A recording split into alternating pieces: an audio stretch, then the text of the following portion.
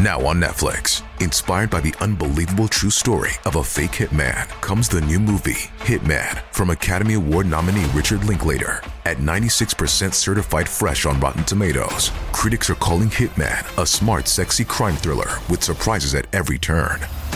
Starring Glenn Powell and Adria Arjona, Hitman. Now playing on Netflix and in select theaters. Rated R. Ryan Reynolds here from Mint Mobile. With the price of just about everything going up during inflation, we thought we'd bring our prices down. So to help us, we brought in a reverse auctioneer, which is apparently a thing. Mint Mobile Unlimited Premium Wireless. How to get 30, 30, bit to get 30, bit to get 20, 20, 20, bit to get 20, 20, bit to get 15, 15, 15, 15, just $15 a month? Sold! Give it a try at mintmobile.com/switch. $45 up front for 3 months plus taxes and fees. Promo rate for new customers for limited time. Unlimited more than 40 gigabytes per month. Slows full terms at mintmobile.com. Tammy K. Arthur and Chad Michael Peters were a couple from Corpus Christi, Texas. They had recently moved there from Ohio and gotten new jobs. On November 7th, 2018, Tammy and Chad were seen on video traveling into Mexico. Their car was loaded as if they were moving there. Yet a couple days later, Tammy made a call in which she said she was back in Texas. They were never seen again. I'm Ed Dentzel, and this is Unfound.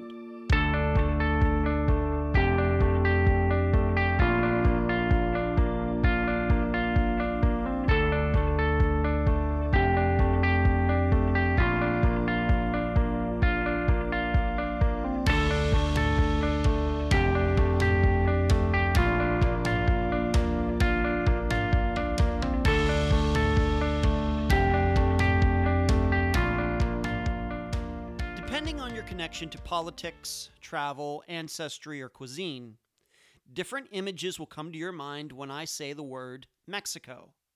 Some of you will think of immigration. Others will see views of Acapulco or Cancun. I'm sure some of you will think of your family who live there. And others will instantly sense the smell of Taco Bell. Yes, I know, it's not really Mexican food. For me personally, I think of the almost daily stories coming from that country concerning the battles between the government and the drug cartels. In fact, just within the last 48 hours, I watched a video of gunmen in a convoy rolling into a Mexican town, where over 20 people were eventually killed. Fortunately, many of the dead were those gunmen. How bad is it? Around the world, the United States has a somewhat violent reputation, with just under 5 people per 100,000 being murdered. By comparison, Germany's rate is 0.8 per 100,000 people. What's Mexico's? 22 people per 100,000 citizens. To put it another way, the U.S. is 2.5 times larger in population than Mexico, but we have 1/4 the murders that it does. Well, in the cases of Tammy Arthur and Chad Peters, they disappeared after being seen driving into Mexico. And theories abound. They're alive and well and have decided to start new lives there. Or they got caught up in the aforementioned violence and just haven't been identified yet. Or is there another choice? Could it be the answer to their disappearances doesn't actually lie south of the border? And now a summary of the case. This is brought to you by my friend Megan Good's website, charlieproject.org. Tammy Arthur and Chad Peters were a couple from Ohio. They moved to Texas to get away from situations and people who had gotten them in trouble over the years. And at the time of their disappearances, they both had been clean and sober for many months. In Corpus Christi, Texas, Tammy had taken on 2 jobs, while Chad worked as an electrical repairman. They were doing fine. In fact, just 2 weeks before their disappearances, they had gone on a cruise out of Florida. To anyone's knowledge, neither had any connections to Mexico. Yet, on November 7th, 2018, Tammy and Chad were seen on video in their 2018 Honda Civic driving into that country. The tiny car seemed to be packed to the brim with their stuff. The two had not mentioned to anyone their intentions, although Tammy had said something to her mother about Mexico approximately a month before. The video seemed to be the end of their trail. However, In subsequent discussions between friends and family, they discovered that Tammy had called a friend on November 9th, 2 days after the video. Tammy said she was in Bruni, Texas. However, there is no record of their car coming back into Texas after November 7th. The two were never seen again. This case very well could be a situation where two people decided to leave it all behind. Tammy and Chad wouldn't be the first young people to do so. However, questions remain that could point you, the listeners, in a different direction. Number 1, are we to believe a message Tammy left with a friend where she claimed Chad had gotten captured by one of the cartels? Number 2, if Tammy made a call from Bruni, Texas to a different friend, also after the video, how did she get back into the United States if her ID was stolen like she said it was? And number 3, why did Tammy never send any pictures from the cruise to her friends and family like most people do? Despite the family's concerns, the FBI has deemed their disappearances non-suspicious, and just 2 adults making the choice to leave the United States and live in Mexico. The guest for this episode is Tammy Arthur's mother, Roxana Regal. Unfound News. The December newsletter went out this past Monday, December 2nd. If you're on the list, you should have gotten it. If you think you're on the list and didn't, please check your spam folder. Sometimes emails from MailChimp, the service I use, are marked as spam. If you're not on the list, please let me know by emailing me at unfoundpodcast@gmail.com. Next, we're getting near the end of the year, and I'm thinking another update episode is coming up, either the last Friday in December or the first one in January. Lots to talk about already, and we still have a month to go. I'm ecstatic that I can assure you a couple cases that have never been mentioned in the previous 3 episodes will be covered in the next one. And finally, my dad's birthday was this past Sunday. I don't think he'll mind me telling all of you that he is now 83. Everyone who knows him says he's in fantastic shape, which is true. He should be here in Florida with me within the next couple weeks. Maybe I should start cleaning this place up.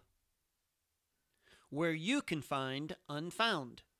Unfound supports accounts on Podomatic, iTunes, Stitcher, Instagram, Twitter, Spotify, and Facebook. On Wednesday nights at 9 p.m. Eastern, please join us on YouTube for the Unfound live show. Contribute to Unfound at patreon.com/Unfound podcast. This week, I need to thank Elizabeth. You can also contribute at PayPal, unfoundpodcast@gmail.com. That is also the email address. Merchandise, the books at Amazon.com in both ebook and print form. Do not forget the reviews. Shirts at unfound-podcast.myshopify.com. Cards at makeplayingcards.com/sell/unfound podcast. And please mention Unfound at all true crime websites and forums. Thank you. I'm so happy to have on this episode of Unfound the mother of Tammy Arthur, Roxana Regal. Roxana, welcome to Unfound. Thank you, Ed, for having me on the podcast.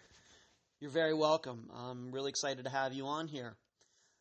As we usually do, let's just start talking about the missing person herself, Tammy.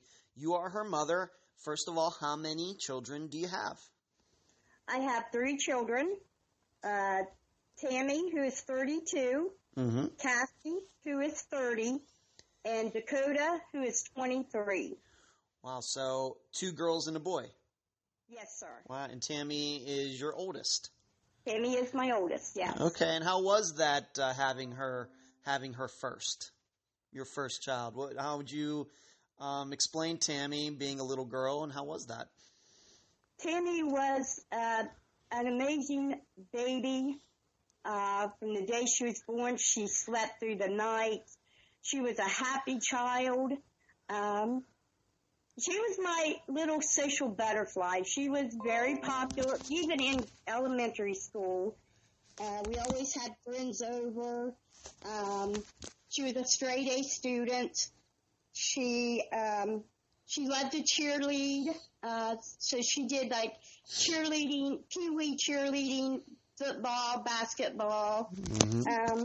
As far as her actually doing sports, she didn't really like to get dirty and sweaty, so she stuck to the cheerleading. As a preteen, she junior high, she kind of started letting her grades slip. Normal teenage stuff started, like, you know, hey, Mom, I'm going to Ashley's house, that she would be at Donna's house, for example. Yeah. You know, the lying, some skipping school. One time, her and a friend of hers skipped school and went joyriding in the other mother's van. Unfortunately, they drove to the school at lunchtime to ride around and got caught. Oh, no. Yeah. So during her preteen, early teenage years, it was typical teenage stuff. So, you know, but older she got, the more the school skipping started. She eventually stopped going. Well, I need to ask, what was going on there? Now that you look back at it, of course, she's 32 now, but at the time, you know, this is now, let's just say 15 to 17 years later. What do you think was going on at that time? Honestly, I have wondered, and I have questioned myself that exact question. When she got to junior high, like I said, she was a social butterfly, very popular with the popular kids. She tried out for junior high cheerleader that first year, probably 7th grade, and she did not make cheerleader. And after that, it seemed that maybe she didn't feel good enough to be with the same group of kids. She started hanging out with, you know, some kids that I didn't know as much about. You know, then the boyfriend came into play, you know, and he had his own issues in his life. And I think that is really where her spiral started, was around 12 years old. I know she suffered with bouts of depression. We did counseling at one point. It seemed like at 12 years old, she just felt like she didn't fit in with the group of kids that she was always with. And then it went to kids that, I'm not saying they were bad kids. I'm saying that, you know, they weren't in the popular clique at school, and they weren't into the same things Tammy was into at the time. And I just felt like that in her life, you know, today, as how insignificant that was, that's what turned her life. So I think I'm not a parent, as the listeners know, but I hear a lot of that on this program. You know, especially I talk to mostly mothers for Unfound, and a lot of them have expressed the same kind of things that you are. You know, there seemed to be a turning point at one point that their son or daughter, you know, went in a different direction and couldn't talk to their son or daughter about it, or it even could be they tried to, and not even the son or daughter could explain it himself or herself. We hear a lot about that on Unfound, for sure. Yeah. For sure. Yeah. And you know, the skipping school went to got to the point where I worked out of the home. My husband worked. You know, the school would call, where's Tammy? You know, it just got to the point that she wasn't, I would tell her she couldn't be with the boyfriend, and I would get a call from the school, that's where she would be. Eventually, at 17, she just quit coming home. Wow. And, you know, started living with the boyfriend and his family. You know, so she never graduated high school. She never, took any kind of college courses or got her GED or anything. Okay. Well, I realized that your son was maybe he was 9 years younger, but your other daughter was only a couple years younger. Could she, was she any help in this at all? Or, I mean, not to pry, but maybe did she go down the same path? Or, was Tammy close to her younger sister? How would you explain that? They were close as children. My youngest daughter, Cassie, she has a 4 years bachelor's degree in biochemistry. Wow. And neuroscience. Her minor was Arabic language. So no, they didn't take the same path. Tammy took the hard path. Not to say my daughter Cassie, her life has not been easy, but it's totally different. They love each other and have a good relationship when they speak, when they talk. Now they haven't spoke for several years due to the simple fact of different lifestyles. Yeah. And my daughter lives in Wisconsin. My youngest daughter lives in Wisconsin. But they love each other, and they were very close. They were best friends, growing up. But once those teenage years hit for Tammy, they drifted apart. Okay. All right, so Tammy's the oldest. She gets to be 17. She essentially moves out of your house into her boyfriend with his parents. Yes. And at some point, not only did she start, stop going to school. I mean, did she get a job then or something, or was she just essentially just hanging out at his place and doing nothing? Just hanging out and doing nothing. Tammy never worked until this last, 2018. She did work. Okay. I want to talk about that in a moment. Okay. But when did her addiction start? Was that around the same time that she stopped going to school, or was that later? No, that was later. She was probably, I'll say 19 or 20 when that started. And she somehow had injured her back, went to a family doctor, and he prescribed Vicodin. And boom. The boyfriend has had his own addiction problems, and they were together, and, they just fed off each other's addiction after that. That also happens a lot in a lot of the cases that we talk about here, for sure. Yeah. So she had this addiction with Vicodin. I'm guessing at some point that she was maybe getting it illegally. Was she I guess what they call doctor shopping? Getting the things, the stuff from different doctors, and the doctors didn't know that she was going other places. That happens quite a bit. Is that what was going on?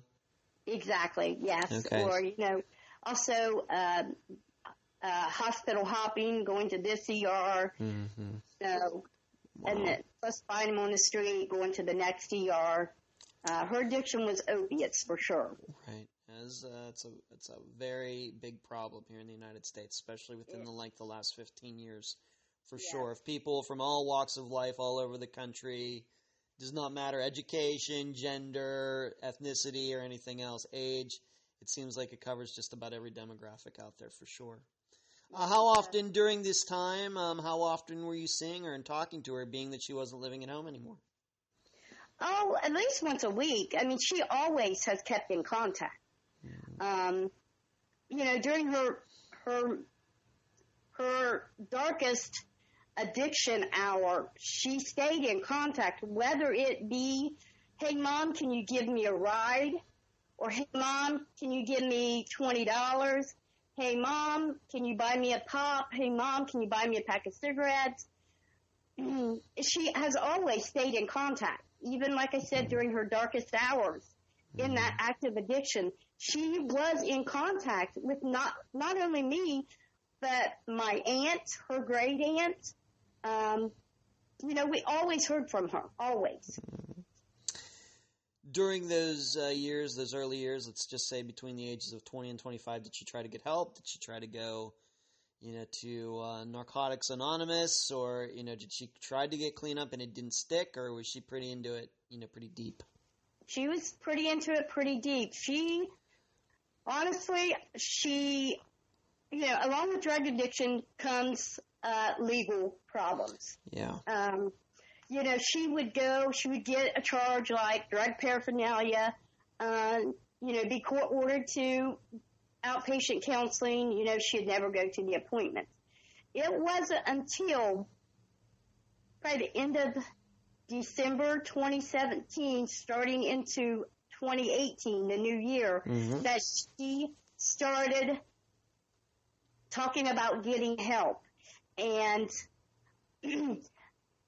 I asked her one time, what made you want help now after all these years and all the things that you've been through? And her answer was, I can't get high any longer. Mm-hmm. And I don't know what I'm going to turn to next. Speaking of heroin. Yeah. So, I think that's what brought it to a slowdown, I will say. Mm-hmm. Was that, she was hustling every day. They were hustling. She was no longer getting high, and she knew what the next step was going to be. So did she quit cold turkey? Did she go into a program? How did she do it? She, believe me, I don't condone this either, but she started smoking marijuana. She suffers with generalized anxiety disorder and depression. So the marijuana helped with like the withdrawal and the anxiety from not using. Yeah. And she, but looking back, if when she was 19 or 20, she came home and said, "Mom, I smoke pot," at this point right now, I would have been okay with that. It's not that I'm okay with it. Mm-hmm. Looking back on what she has lived, how she has lived her life, I would have taken the lesser of the two evils. But she got put on probation again, and she talked to the probation officer, and she said, "Look, I want to stop." And she requested to be put on the Vivitrol shot, which is an opiate blocker. It's a 28-day shot that an addict uses. They go to the clinic, get their shot every 28 days. At that time in Ohio, in our county, that program has a long waiting list. So what the probation officer did, he put her with a Suboxone clinic, with a Suboxone doctor. And she started using the Suboxone, waiting to get into the Vivitrol program. Okay. So that's how her getting clean started. Well, you had to be pretty happy about that after seeing, for what, essentially like 10 years? Yeah. You had to be pretty excited about that. I was. She was my little girl again. Mm-hmm. And we had the best relationship we had in our life since she was a little girl, before her teenage years. Mm-hmm. We were able to go out and do lunch. I was able to have her in my home without worrying of, something coming up missing, or, it was, I love you, Mom, instead of, I hate you because you won't give me $20 for a pill, Right. Yes. So, yeah, I was excited. I was very proud of her.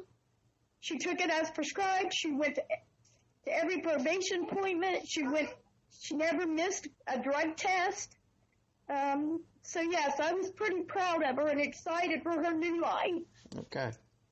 All right, I think obviously, as listeners can tell, it's very difficult for you to talk about that, and I appreciate you being very honest and upfront, with what Tammy and you went through during those years. And as the listeners know, the only reason we talk about these types of things is not to point out people's addictions and flaws and things, because, as you would imagine, that's a conversation we have often on this program. But we talk about it because when drugs come up, it is a possibility that they could be a factor in the disappearance. Could be. That's the only reason. It's the only reason we talk about them. But we can move on now. Let's talk about Chad Peters, who, of course, is also missing. How did he and Tammy meet? From what Tammy and Chad told me, Chad had his own addiction issues. So they met, using the same dealer, being at the same parties, that type of thing. Okay. And would you say that they got clean together? I would say so. Chad wasn't into any kind of program. He wasn't taking anything, to help him stay clean. Mm-hmm. But I think if Tammy was able to stay clean, Chad could stay clean. Okay. That's how I saw it in their relationship when I was with them. Okay. And we should maybe understand where was Tammy, where was she living, and where was Chad? Where did they meet? In what state, what city, what town? Okay, they met in Ohio, and Chad is from Vinton County, Ohio, and we are from Jackson County, Ohio, which is side by side. Okay. So it's like being in the same area or same town, but just different counties. Okay. You said you got to meet Chad a little bit. What did you think of him in general? Good for your daughter? Did you think that, were you suspicious of him, if you can say?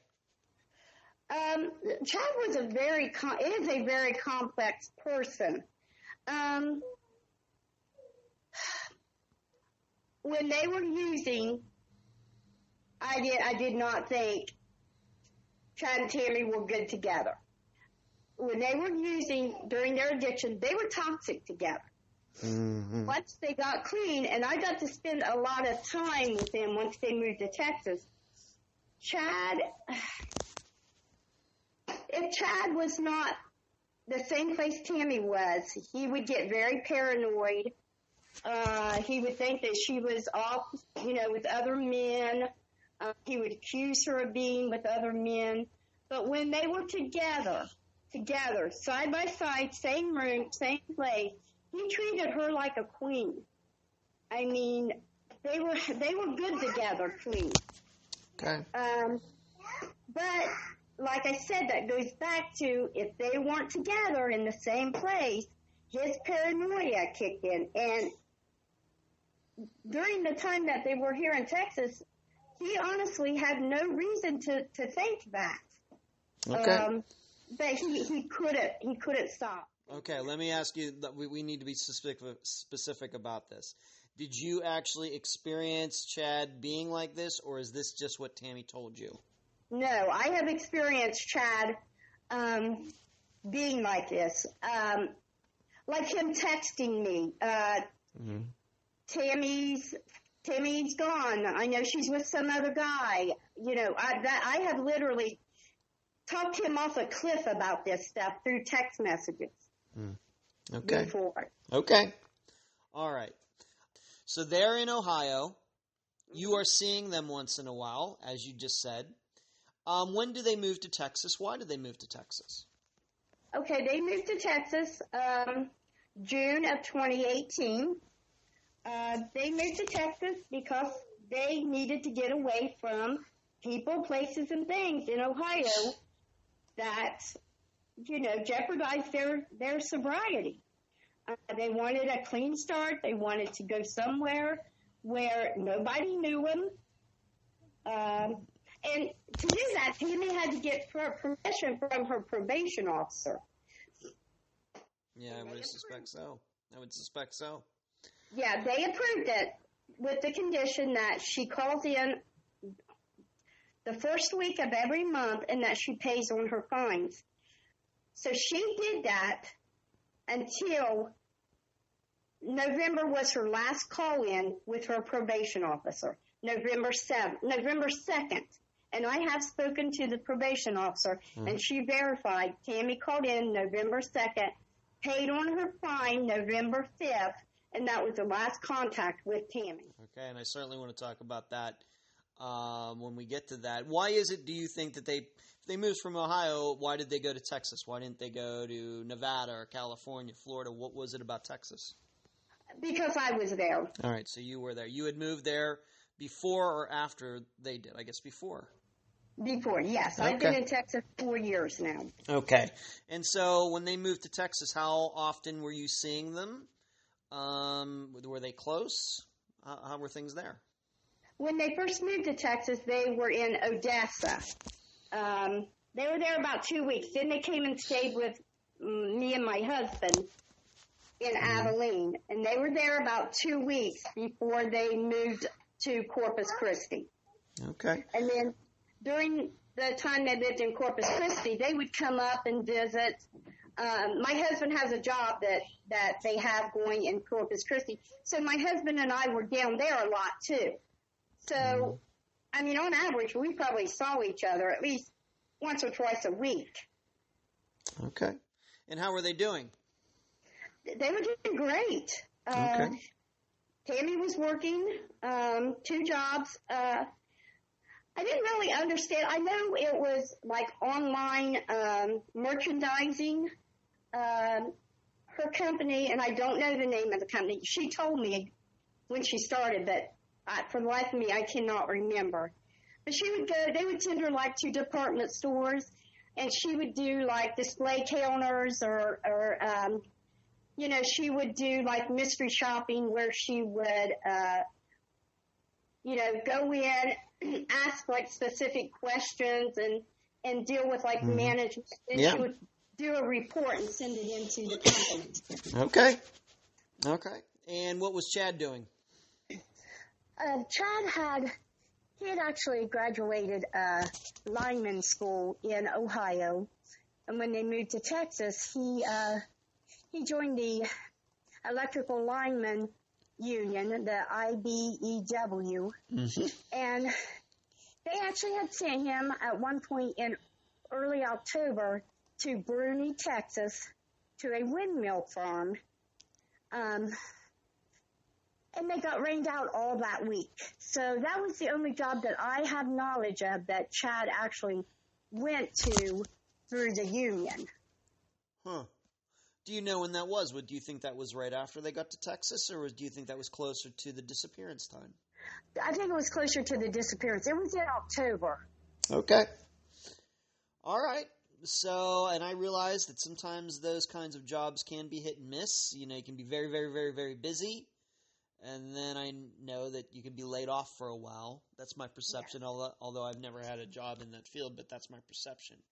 Yeah, okay, that's so what my knowledge is. Okay, so he had that, but he did get, though maybe this could be a factor in it. Did you tell me in one of our conversations that he had gotten some money maybe before they left Ohio, something like that? Chad had sold some property that he owned there in Ohio. So that was after they came to Texas. So he did have that money that he was living, off of also. Okay. So maybe that could be a factor too. I mean, all of us, maybe if I don't know how many people this happens to, but maybe we get an inheritance or something, and we decide maybe we're going to take it easy just for a month or something. That could, $20,000 if they're living smart. It could last a little while, so maybe that's possible. Certainly possible. Yes. Okay. Certainly possible. Okay. Yes. Now, this is something that I think is going to come up later, but we need to talk about it. And this is a cruise that Chad and Tammy went on. When did you find out that they were going on the cruise? What can you tell the listeners about that? I found out the cruise was a last-minute thing. I didn't find out till they were on their way from Corpus Christi to Dallas-Fort Worth Airport. And Tammy had called, and she said, Mom, we need our birth certificates to go on the cruise. And she said, that's I think we do. Can you have a family member of ours, mine and Tammy's, go to the health department and get our birth certificates and have her overnight them to us in Tampa at the hotel they were going to be staying at. So we got that worked out. Well, before, I don't know, it's a couple hours later, Tammy had called me. They weren't in Tampa yet. They weren't in Florida. They were still in Dallas. And she said, no, we just found out we don't need our birth certificates or passports. We just need valid IDs. So that was the last time that about the cruise. That's when I found out about the cruise. You found on it, let's just say, essentially the day they were going. Yes, the day before they were pulling out of port. So, yeah, it was a last-minute thing, just out of the blue. Okay. Do you believe that they flew from Dallas? Of course, I live in the Tampa area. Do you believe that they flew from Dallas to Tampa, and that's where the cruise left from? Or did they drive over here, or what? No, they flew from Dallas to Tampa. Okay. And did the cruise ship leave from Tampa, to your knowledge? Yes. Okay. Yes, to my knowledge, that's what I was told. Okay. And at any point did Tammy or Chad give you like an itinerary? How many days they were going to be gone, where they were going, the cruise line, anything? I know the cruise was a 5-day cruise. That's what she had told me. Mm-hmm. I don't know the cruise line. In my research last year, she didn't tell me what the cruise line was. The cruise line and I went on that they were leaving port October 29th, 2018. The only cruise ship line that left Tampa port on October 29th was Royal Caribbean Cruise Line. Okay. And that was just me looking things up and trying to do some research. But I was not told that by Tammy that's the cruise line they took. Okay. And I'm guessing, being that you found that, maybe you found the itinerary. She didn't tell it to you, but you found out about the itinerary.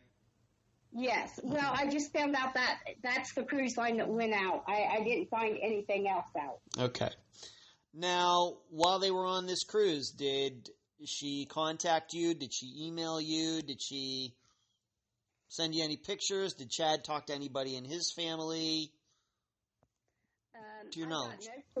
I got no pictures from Chad or Tammy. Mm-hmm. I did get a text from Tammy, and it was October 30th, and it said, essentially having a good time. The water is so blue.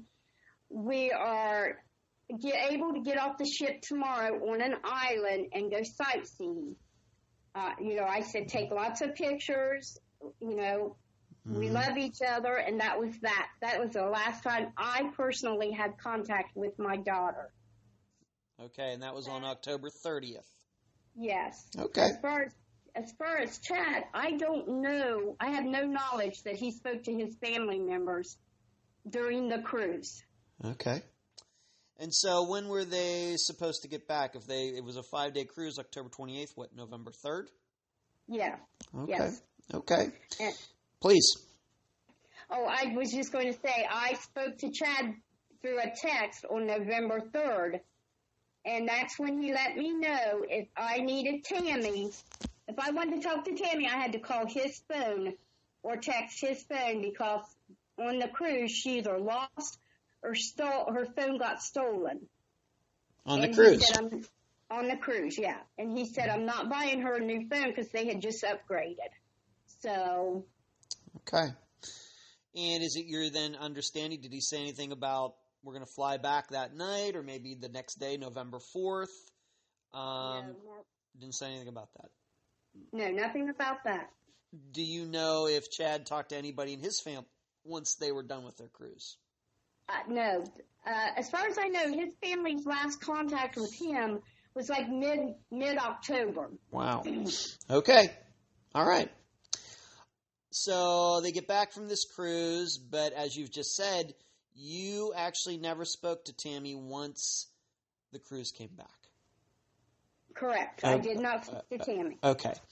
And so they get back to Texas. Were you expecting for them to stop over at your place? I mean, what were your expectations once they did get back to Texas? Let's say November 4th. Did you think that, they'd, let you know, hey, we're going to come over, that weekend or hang out, or what were your expectations? I really didn't expect to see them face to face. I guess I really didn't. I really didn't have any expectations. I just always heard from her. Okay. When I heard from Chad saying, "Hey, if you need Tammy, you got to use my phone." I just thought, well, she'll either get a hold of me or I'll get a hold of her. Okay. But you just never did. But like you said, you thought that she didn't have her phone anymore, so it was useless to call her number. Right. It was useless. Okay. All right, so they get back from this cruise. They seemingly get back to Texas, but you don't have any contact with them. I've not spoken to anybody in Chad's family, but I think that you probably, I'm going to believe you on this, that if they're saying they didn't have any contact with him since mid-October, I'm inclined to believe that. Okay, so they get back, and is there any proof that Tammy went, being that Chad seemed to have a hit-and-miss job routine, is there any evidence that Tammy ever went back to her job once she got back? No. I have no idea if she went back. I have no proof that she went back or that she didn't go back. Okay. And so in the past year, we have to remember this is a fairly new disappearance, at least in Unfound's world. You've never spoken to anybody, a supervisor, anybody that you worked with, about whether she went back to work or not?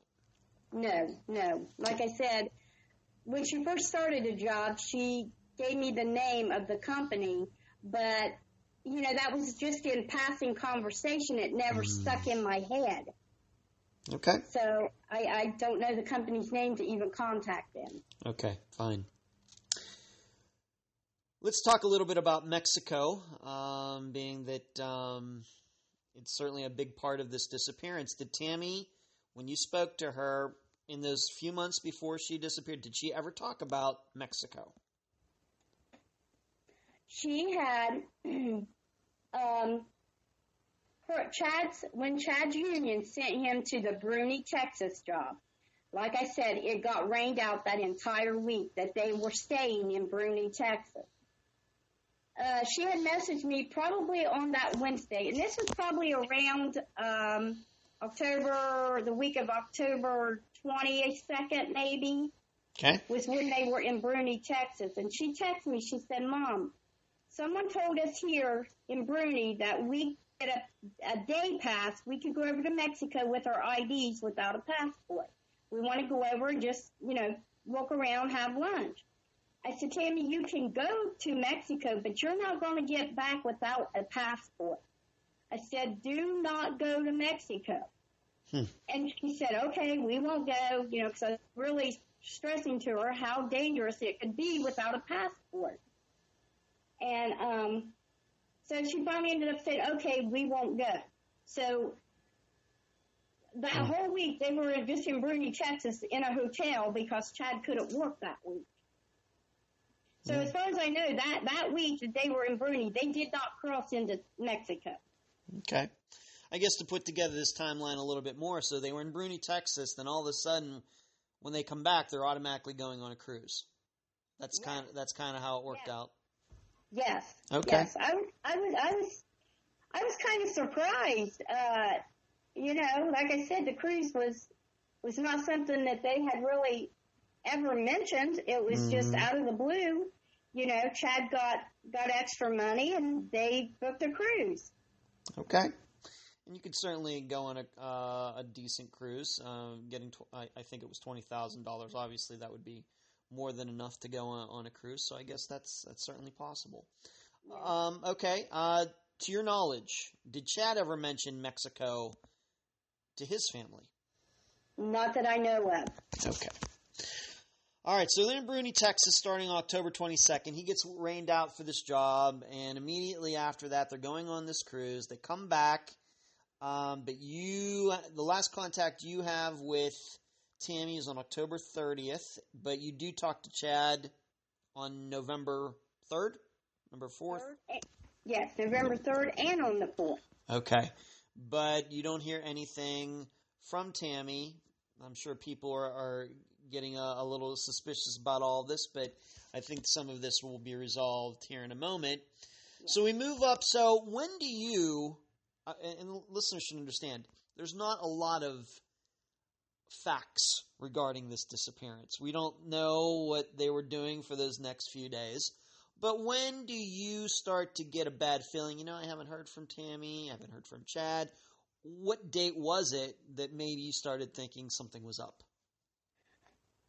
I don't know the exact date. It was probably mid-November, probably 2 weeks. Wow. And, like I said, I didn't think nothing about it because, as far as I knew, they were back from the cruise. I knew she worked. So I go on Facebook and I see a post from Chad's family about him missing. So I contact them and I'm like, hey, Chad is my daughter's boyfriend. Why do you think he's missing? This is when I talked to him last.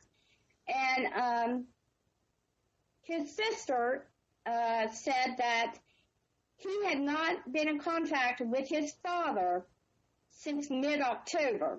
Right. And Chad frequently checked on his dad. His dad is elderly and, not in the best health. And so Chad did communicate regularly with his father.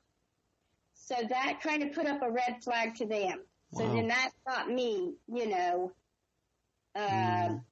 that put me on the radar with Tammy. Hey, I haven't heard from her either. All right, so they haven't heard from him. You haven't heard from her. At that point, did they say in their conversations they were trying to call Chad and he wasn't calling them back? It was going to voicemail? Yes, it was going to voicemail. And I know, for myself, once I knew or once I, had knowledge that they could be missing, I called his phone several times a day, and they did also, and it went straight to voicemail every time we called. Didn't ring at all, just right to voicemail. Yes, okay. Straight to voicemail. Okay, and we'll just maybe pick out a date here to make this easier. If you're saying it was maybe a couple weeks, would you say November 20th? Yeah, I would say around there. Yeah. Okay, let's just pick out the date. I don't know if that's the precise date, but that'll help us with the timeline a little bit, just so the listeners can understand it. So a couple weeks later, let's just say November 20th, you see this post from his family. Of course, you automatically get concerned. I'm sure they're already concerned. And in those conversations, maybe before you went to the police or they went to the police, did you and Chad's family throw around any ideas of what could be going on? No, not really at that time. I mean, not myself nor his family knew of any reason why they would go to Mexico. We just couldn't put the pieces together what the reasoning would have been. Yeah, but did you know at that time? Were they the ones all you knew was that Tammy had told you about Mexico, but when you talked to them, I mean, did Mexico even come up? Yes, I'm sorry, I misunderstood your question. That's all right. I'll ask it again. That's fine. When you and Chad's family started talking, well, we haven't heard from Chad, we haven't heard from Tammy, did you start throwing around some theories about what could be going on? Okay. The reason Mexico came up was there was a voicemail, a message on an answering machine to a friend of Chad's and his family, a family friend named Tom. He had actually received a phone call, November 7th, November 9th, maybe, and he hadn't answered it, or he wasn't home, and it was my daughter Tammy leaving Tom a message stating that she was worried about Chad. The Mexican cartel stole their car, took all their belongings, including IDs, birth certificates, passports, and took Chad. And Chad had left his phone at the hotel with her that day. She was worried because Chad had not came back yet. Wow. That was a voicemail. That's why we assumed that they had crossed the border into Mexico. Oh my gosh. Yes. So I'm sure you were already concerned a little bit. I'm sure when they told you that, it just went up by infinity. Your concern went up by infinity. Right. And I just actually found out about the recording. I didn't know that this voicemail existed until just recently when I got to, so I'm, as far as the recording goes, I'm behind a year. Chad's nephew thought that he had sent it to me, but he hadn't actually sent it. Okay. So let me ask you this question again, Roxana. When you, being that you didn't find out about this message until recently, at the time, November 20th, when you knew that Tammy and Chad were missing, what were the theories that came up that they could be missing on that day? I mean, my thought was they went to Mexico sightseeing, you know. They thought they were able to, and something happened. Something happened. Okay, and did you think that because of thinking back to when Tammy mentioned to you about Mexico? Exactly. And I actually thought that at the time, because I knew they didn't have passports, I knew they only had valid IDs. At the time, I was thinking they were being detained because they didn't have the proper documentation to get back across the border. Okay. So let me just maybe paint out a scenario for you, although this is not necessarily theorizing. So they go to Bruni, Texas for Chad's job. Then they go on the cruise. They come back. Don't contact you when they get back. He doesn't contact his family. But then at some point, your best guess was that sometime in 5th, the 6th, the 7th, some of the 8th, 9th, whenever, they went into Mexico and got stuck or something like that. And so when you found out, you saw this message that the family, Chad's family, had put out there, that is what came to your mind when you saw that? Yes. Okay. Yes. Was that their belief as well, or did they have a different theory? I don't know that they really even had a theory. They went off of that recording. You know, they went off of, they went to Mexico, they got into some trouble, and, you know, where are they now? Okay. Of course, we're going to talk about that. Being that I just want to try to follow, you know, what you knew. Of course, you didn't find out about this message until recently. I, of course, want to talk about the reasons for that. We will come back to that message. But at that time on November 20th, did you and they contact the police and say, hey, our kids are missing? Yes.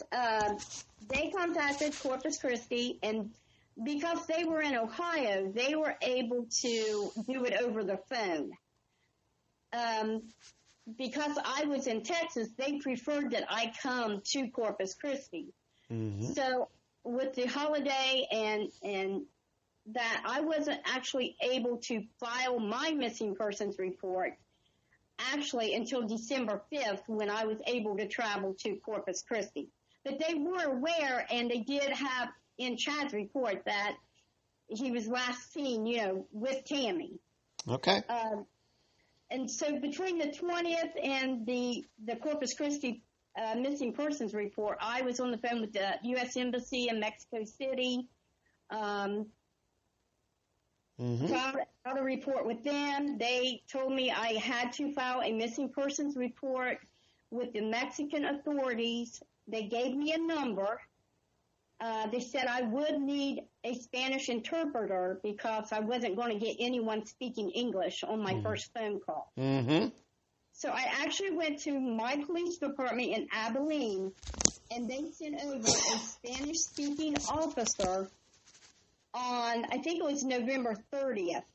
He called the Mexican authority number that the embassy gave me.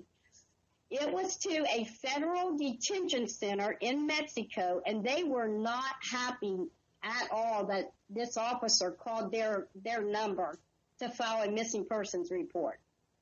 It was a very bad conversation. They were not happy at all with him. Why were they? Once again, I realize I'm guessing you don't speak Spanish. I don't either.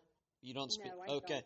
What was the nature of what would you say was the nature of them being angry? That the phone number wasn't supposed to be given out, or that wouldn't be the place to call? What was the nature of their anger? I think it was that was not the place to call. Okay. All right. Did they give your police department the proper number to call? No, they didn't. They did not. No. Okay. So you just left it at that?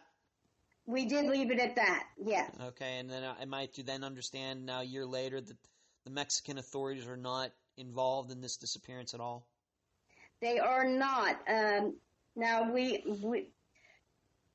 now that our case is getting some publicity and stuff, I am working with the U.S. Citizen Services. I actually got their email today to file a report in Mexico, and they will look in jails, hospitals, morgues. They'll rule out those kinds of agencies in Mexico where Tammy and Chad may or may not be. Okay. But we have to remember something, and I think this is very important about this. We've covered a few disappearances outside the United States. We even went to Africa very early on in Unfound's existence. We've covered some disappearances in Canada as well, but this is the first one where we have American citizens going into possibly into another country, and having jurisdiction problems, and of course language issues, etc. But I want the listeners to remember the only reason that you were even calling Mexico is because of what Tammy said to you like the month before. Is that true? Yes. Okay. Yes. Did you at any point were you also having the police look around Corpus Christi, Bruni? Was there a be on the lookout for their vehicle with a license plate number in the United States as well? Yes. Yes, there was. Okay. But so I'm guessing you were just trying to cover all bases, you could say, both the United States and in Mexico, just in case. Yes. Okay. Thank you. All right. Thank you for that. I think that's very understandable now. Okay.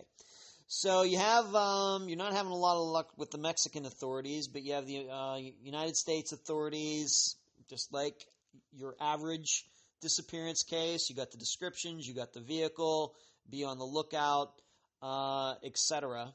And so I think you said Chad's family is not in Texas; they are in Ohio. Yes, they live in Ohio. Yes. Okay. Would you say then that being that you lived in Texas, were you kind of the point person for Chad's side of it as well? Or when you went in there, did you just do things for Tammy? No, I did things for Chad. Okay. Okay. Yeah, and their point of person contact with the authorities was Chad's nephew, Eric. And Eric and I have been working together since day one. Great. Okay. So you didn't. The way I read this is that at that point, let's say November 20th or December 5th, whatever date we want to pick out in those few weeks, you didn't have a lot of information to go on. No, barely anything. All right. For all you knew, they could have been in California. Exactly. And once again, you personally didn't know about that phone call. Once again is very important, but I don't want to talk about it right at this second because I want to try to keep this all together. All right, so you have everybody looking. Let's talk about this then. When did the FBI get involved?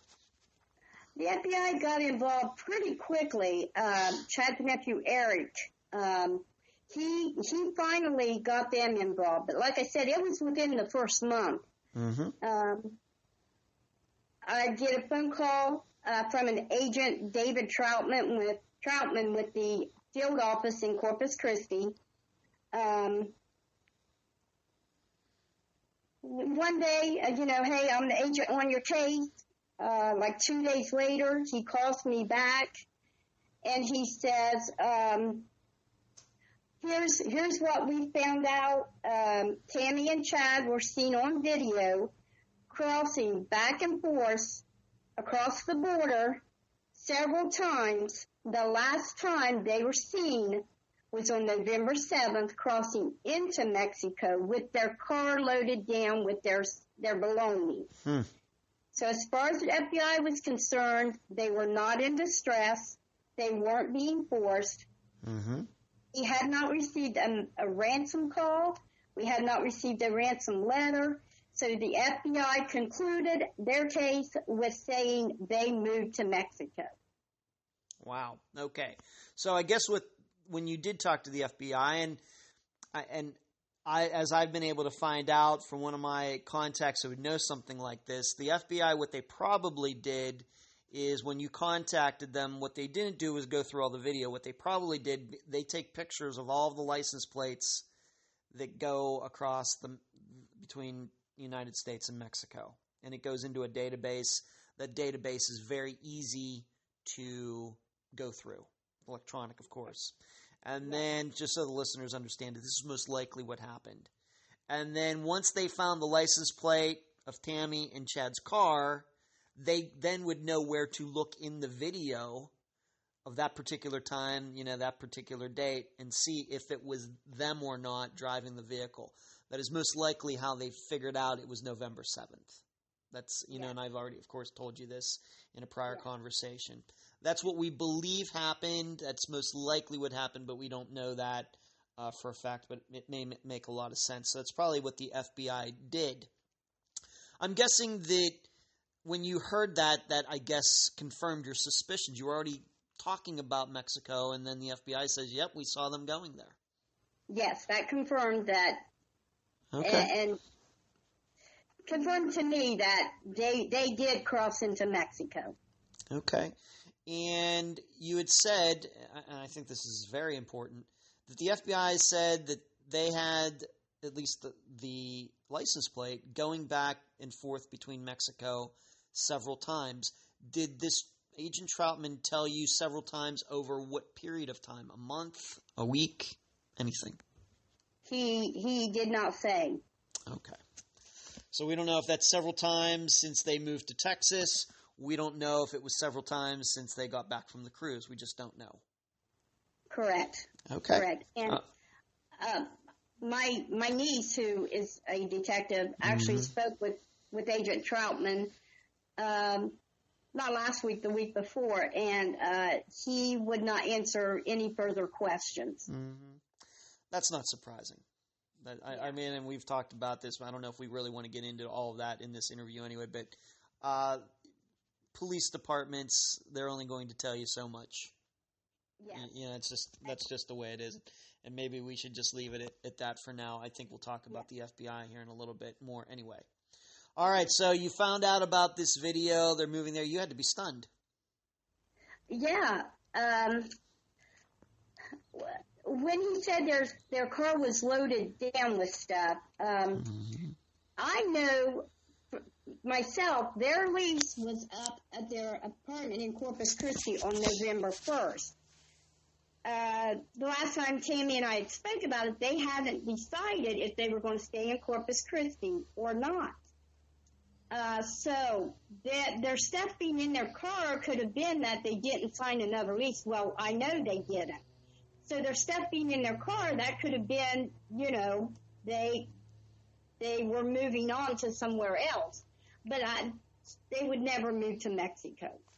Okay. Can I ask you this? When the FBI told you that, you're saying that the lease was up, so it wasn't like you could just go over to their apartment and see how much they took because their lease was up on the 1st anyway. Yes, but Chad's nephew Eric did speak to the landlord, and she said that they had moved out. Most of their stuff was gone. There were a few big things, like a computer desk, pots and pans, that kind of thing that were left there, but she had already gotten rid of it and cleaned the apartment out. Of course. Okay. Well, sure, they're driving a Honda Civic. You, of course, could not put a computer desk in a Honda Civic, so I guess that would make sense. Yes, that makes sense to me. Okay. Did the landlord ever say anything about any conversations she had with either of them about them saying about moving to Mexico? What did she think that they were doing? I did not speak to the landlord personally. That was Chad's nephew.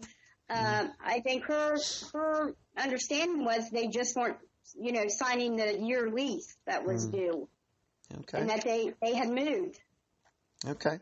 I guess being a renter myself all of my life, for example, the last place I lived in Madeira Beach, I got to know my landlord fairly well. In fact, I just saw her within the last 10 days. I went stop down to see her and talk. And she knew where I was moving to, but what you're saying, that was not the case with Tammy, Chad, and their landlord. No, that was not the case. They had only lived there. When they first moved to Corpus Christi, they signed the lease with her for 6 months. Mm-hmm. So, I don't know if they had that type of relationship at that point. Okay. Yeah, I lived in that rental for like 7 years, so that would make sense. I got to know my landlord very well, especially helped that she lived next door. So that might not have been the same situation that they were in. Okay, of course. Okay. All right, so let's move on to, so the FBI is involved. They're telling you about this video. Have you ever seen that video? Have you ever seen a picture from November 7th? No, I have not. Okay. So we're just going by the FBI's word that it was them, and I think we're going to choose to believe them. Let's talk about the car itself, this Honda Civic. It was fairly new, wasn't it? Yes, it was a 2018. They had got it in July of 2018. Do you believe that this car was purchased with some of the money that Chad had gotten from the sale of that property? No, it wasn't. No, that was after they got the car. After, okay.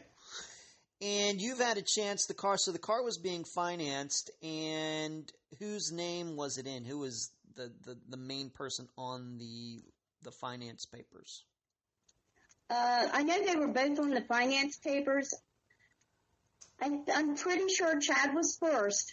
Okay. But Tammy had to be on the financing also because Tammy was the one that had the job at that time.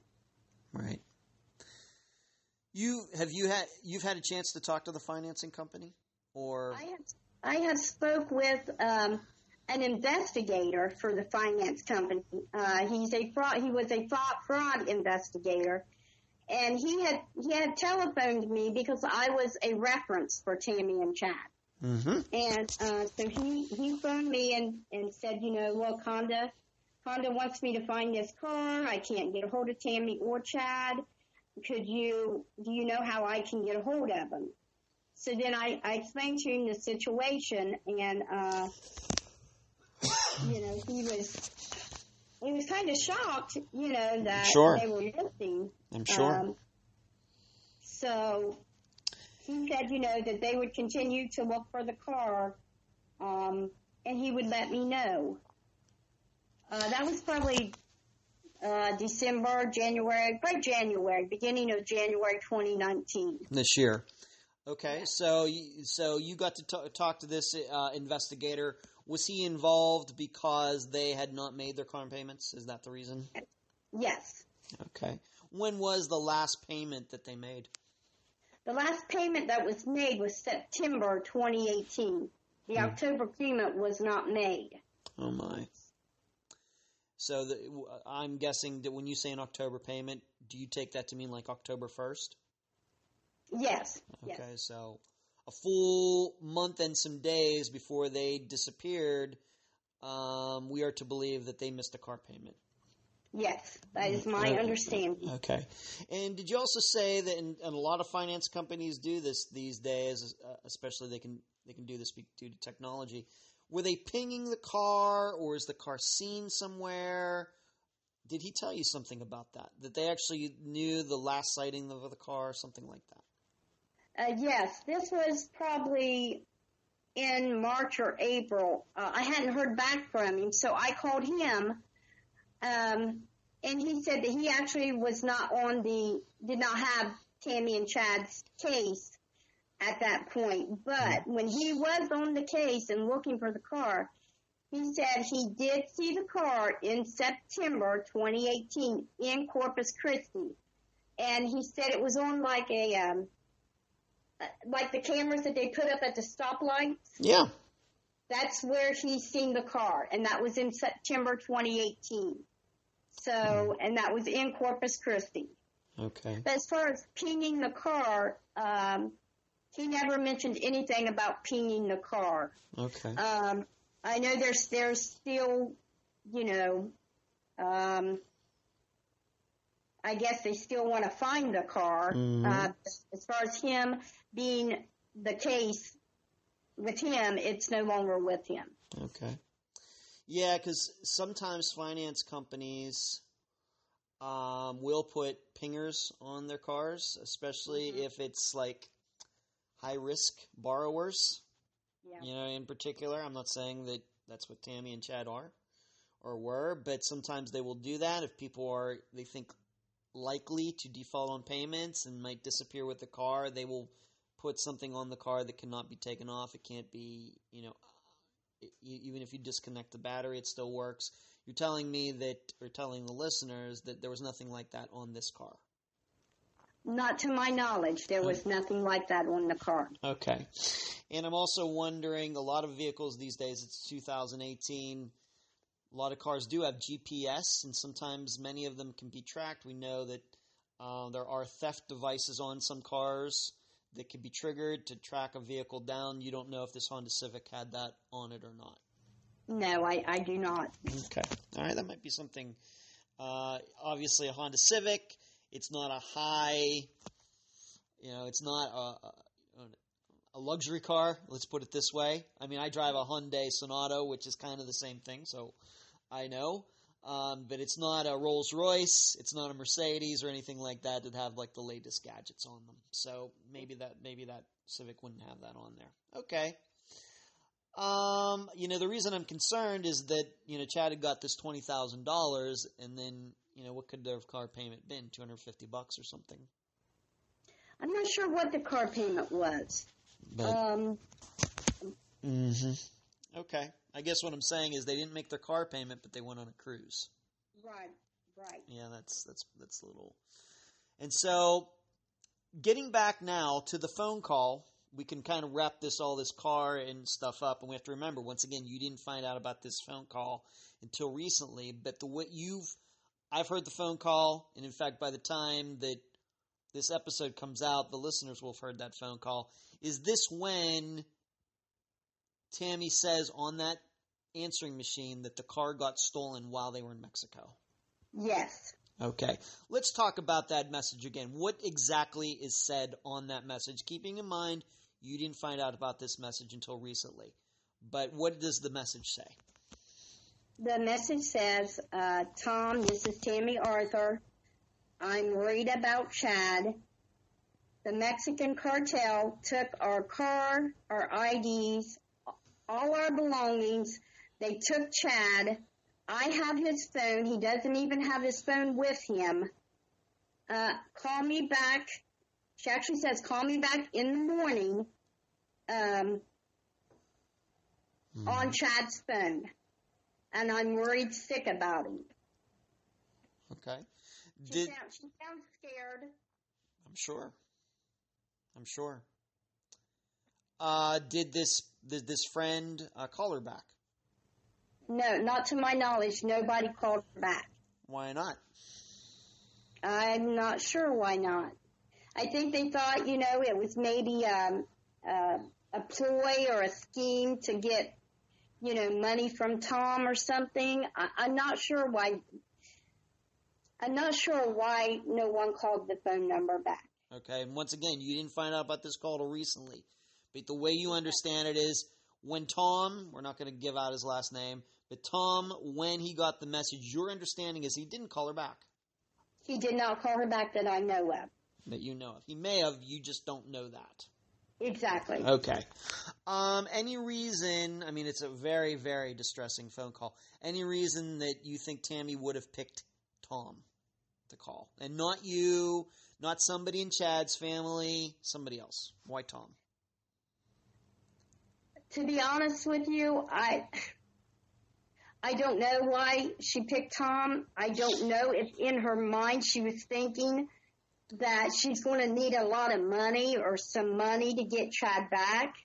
Mm-hmm. And Tom quite often helped them out financially. I do know that for a fact that they have told me that. Okay.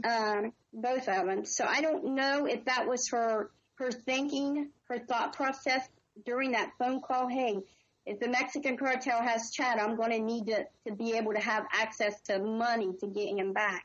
Mm-hmm. I don't know if that's what she was thinking, but that is the only thing that I can think of why she would have called Tom and not anybody else. Okay. Once again, we're not going to reveal Tom's total identity, but is this somebody that, was this a friend of Tammy's or a friend of Chad's? How long had they known him? I'm not sure. A friend of Chad's and his family is what my understanding is. Okay. Tammy only knew Tom through Chad. Okay. All right. And have you ever had a chance to talk to Tom yourself? No, I have not. Okay. And what date do we believe this call was made? We believe the call was made on November 9th. Okay. So to put this in the timeline, the FBI says the last time they see Tammy and Chad on video is November 7th. Of course, with their car, with all the stuff going to Mexico. And then 2 days later, she's making this phone call saying that something bad happened when they got to Mexico. Yes. Okay, so not totally crazy, I guess. Maybe that kind of lines up. Has anybody ever been able to prove where she made that call from? Was the phone ever pinged? Anything like that? Not to my knowledge. Okay. The phone account was in Chad's name. Mm-hmm. So, I don't have access to any of that. But I to my knowledge, it has not been pinged, or the records have not. I'm assuming the family would have to have court order to get those records, and I'm not sure if they have went back to that. Okay, that's I can understand it. Once again, we have to remember it's Chad's phone. Chad isn't your son. Tammy is your daughter. It's her making the call, but it's not on her phone. So it's a little bit out of your hands, regarding that particular part of this case. This is the tough question. Have you ever been given any good reason why it took you, let's just say, almost a year to find out about this call? Like I said a few minutes ago, Chad's nephew Eric, like I said, him and I, we worked together many, many months in the beginning, and he thought he had sent it to me. Okay. But that's the only reason that I had not had it, was he had already thought he had sent it to me. All right, that's fine. So there was nothing underhanded going on. It was just a miscommunication. Yeah, I honestly believe that, because Eric and I have worked together. Now, there was a point, that I stepped back from doing all of this because I actually went back to Ohio to help take care of things, and I just felt like I was going to lose my mind. I bet.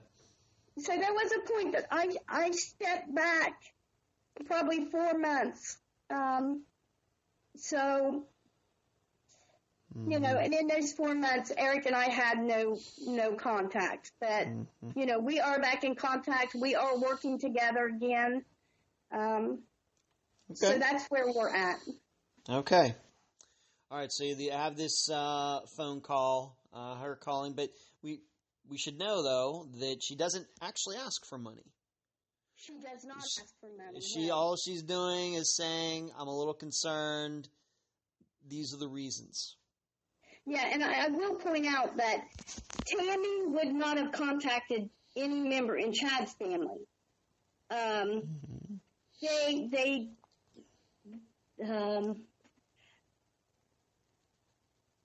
They just didn't have that type of relationship. So with it being Chad, her saying Chad was Chad could be in danger, I could understand her calling Tom because Tom was, a family friend. Tom had and Tammy had a relationship, through Chad.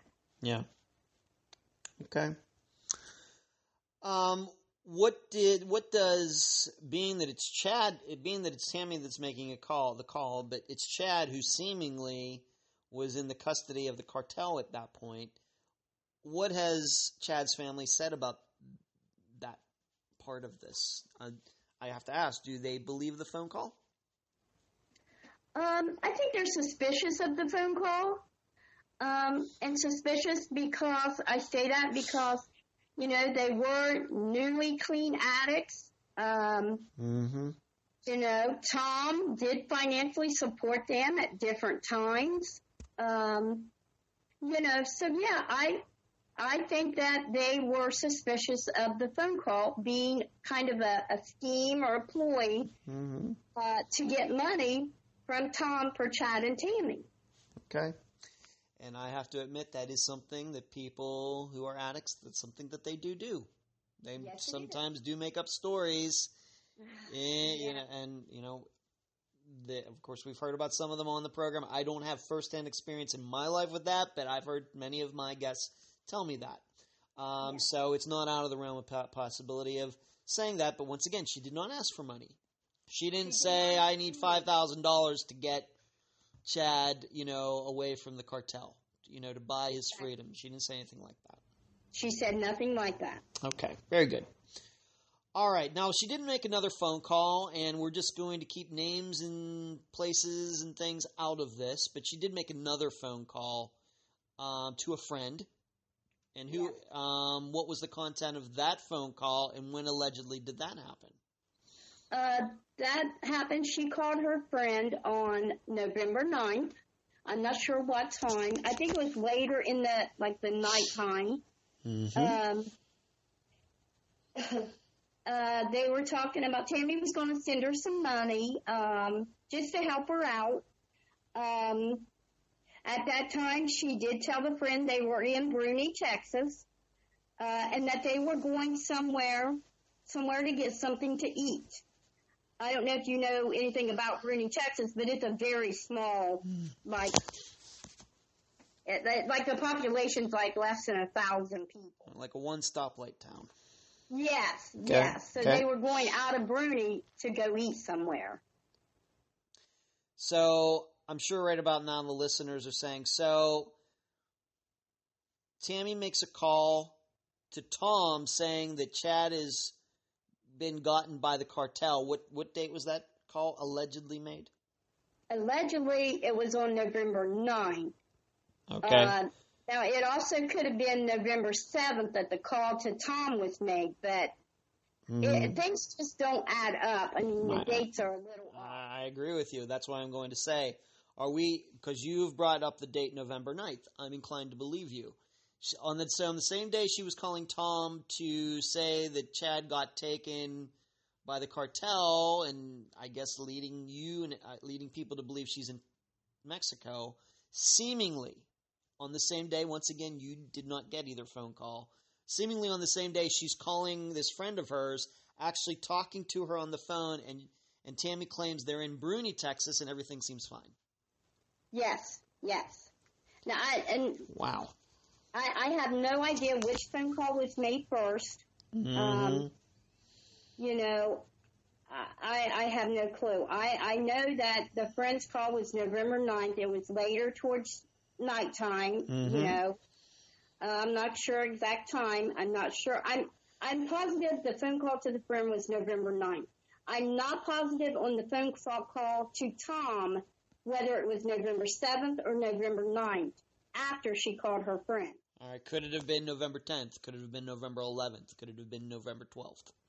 It very well could have been to Tom. Well, okay, that might make more sense that they're in Bruni and they go back to Mexico and then something happens. The problem is the FBI says they have no records of them going back into Mexico after November 7th.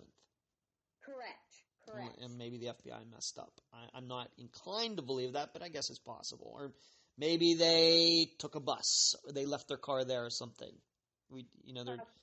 There's some different possibilities there.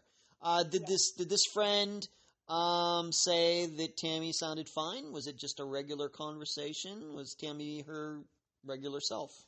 Yes, just a regular talking conversation every day.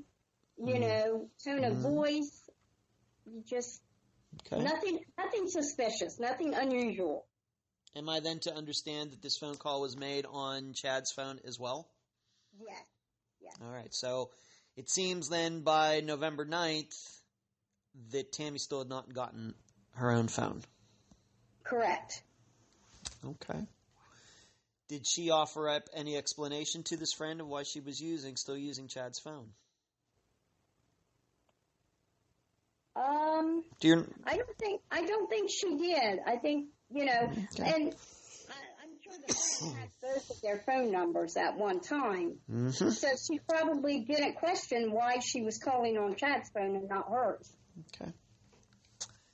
Yeah, that is, and I guess the other important thing is that did this friend ever get the idea that Tammy might have been high or might have been using again in that conversation? No, she said she sounded good. She sounded normal. All right. No asking for money or any favors, anything like that? No, actually, Tammy was going to send her money to help her out. Okay. All right. Yeah, this, it is certainly something hard things to square at this point. Yeah. I think these are all facts. It's just hard to square them. Okay.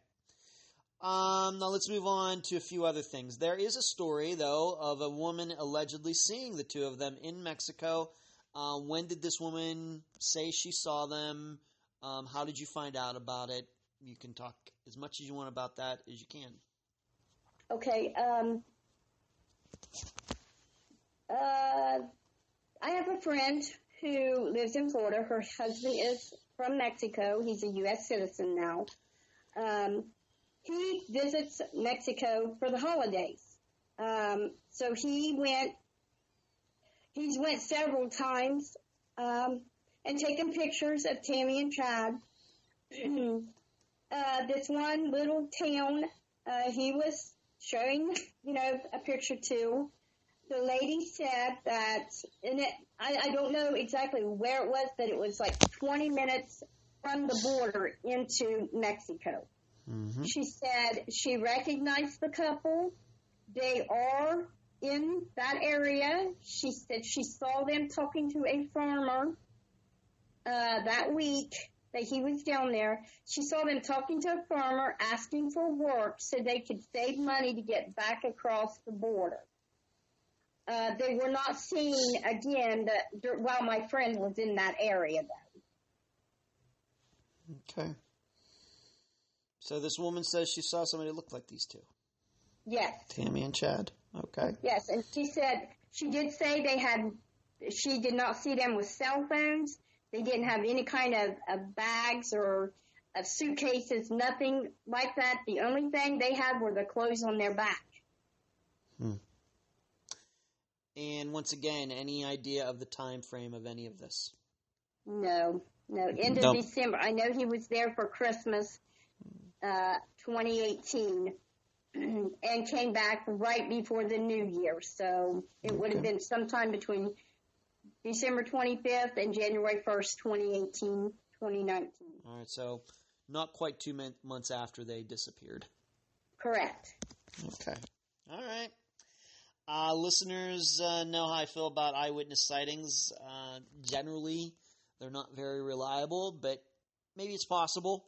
Maybe it's possible that this woman saw them. We just don't know. In talking to the FBI, I've been talking to them for a while now, particularly Agent Troutman. Has he ever offered up his own opinion about Tammy and Chad's disappearance?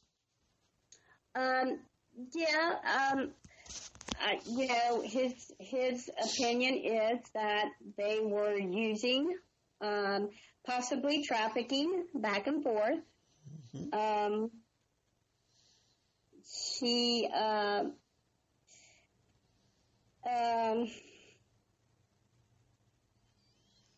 That's pretty much his attitude.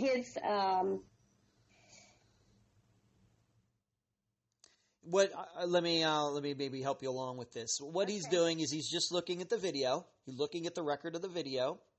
Yep. He's seeing how two American citizens going in and out of Mexico several times. Yep. He knows that the two of them, at least at one time, were drug users. They might have cleaned themselves up, but at least at one time they were. These are two people, maybe that didn't have a ton of money. They were new to Texas, and he's kind of putting that all together to form his opinion. Yes. Okay, and I can't necessarily argue with any of that. I'm not saying that happened, but you can certainly see it from his point of view. And if any people would be experts on drug trafficking and maybe sneaking people into the United States, etc., it would be FBI agents near Mexico. Correct. They look for, they're profiling certain people, they're profiling certain cars and things. So, I can't necessarily, blame him regarding that. However, you did talk to him just within the last few days. What if you can say, you don't have to, if you can say, what was the content, what were the topics of that conversation? The topics of the conversation, and the conversation was with my niece, Andrea. Okay. The conversation was in regards to the recording that we have now. Mm-hmm. My niece, she made it, it came through Messenger to me, so I forwarded it to my niece, who made it a digital file on her laptop, so she actually has that. Okay. So they spoke of the recording. Agent Troutman was very interested in hearing the recording. So he requested that Andrea email him the recording, and if we could put together kind of a timeline, of what we know. Go ahead. Andrea and I did that last night, and she emailed Agent Troutman that stuff this morning. So he did request the audio recording be sent to him, which I'm grateful for. Sure. Okay, great. And we should say he contacted her. She didn't contact him. He called her wanting the stuff. Well, she had contacted him when we got the recording, but of course that was a few days before Thanksgiving, so she had to leave him a voicemail. But I will say he did return her call to discuss the recording. Great. All right. Well, that's a positive development there. Yes, it is. All right. And am I to also understand that maybe he wanted to talk to Tim about that recording as well, or Tom? I'm sorry, Tom, about. Yes, he wanted to see if he could figure out Tom's last name and possibly speak to Tom, since Tom was the one that got the phone call. Right. Okay. All right. Well, you will certainly have to keep me posted on, if you can, regarding developments. If Agent Troutman does listen to it, his impressions. If you can say, I'm not saying it will go on the record. Listeners, I can't guarantee that what Roxana will tell me, I will tell all of you. But I would certainly love to know what he says, and, maybe we can talk it over and, at some future date. Okay. let's talk a little bit more. You've talked about Eric and Chad's family. If I'm not saying that you need to speak for them, but you've spoken to Eric. Do they have a particular opinion about what went on here? I think they're thinking the same thing along the lines, that, possibly they started using again.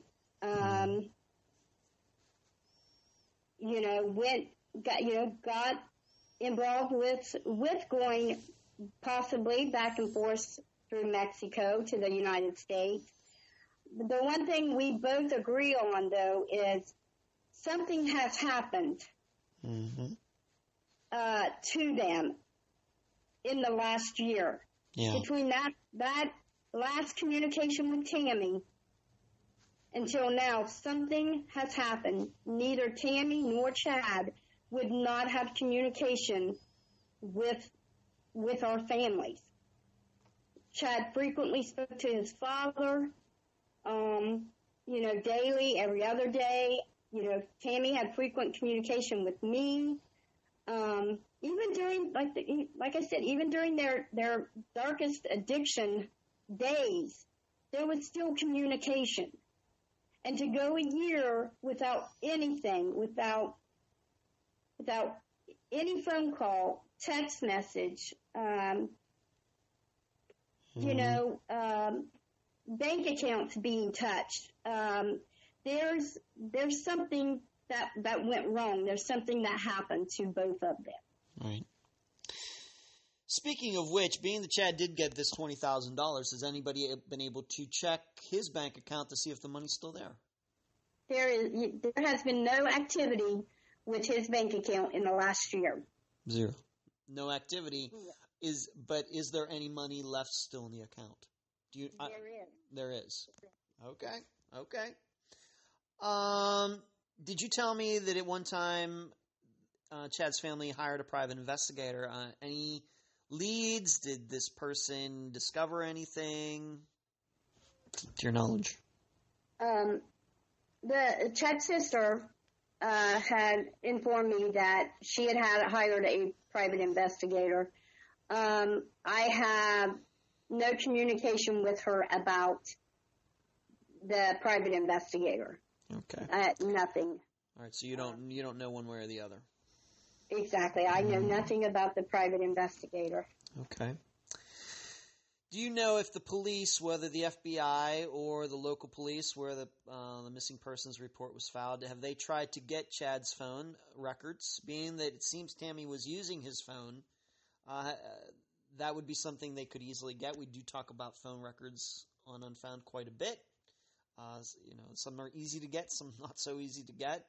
Do you know if they've done that to even see if Tammy or Chad had made other phone calls to other people besides Tom, besides this friend? Anybody? Here's the thing. Corpus Christi PD. The detective that took my missing persons report, after she entered it, she was actually indicted on charges. So my missing persons kind of was in limbo for a while. I do have a detective now, Detective Ramirez. Okay. Because the FBI is involved, I think the Corpus Christi PD is kind of leaving it up to them to do any type of gathering of information of that sort. I was told, by Detective Ramirez, well, the FBI is involved. That makes this a, how did he say it? I don't want to say federal case, but that the FBI took over that investigation. Okay. But he did tell me there's no new leads in my case or Chad's.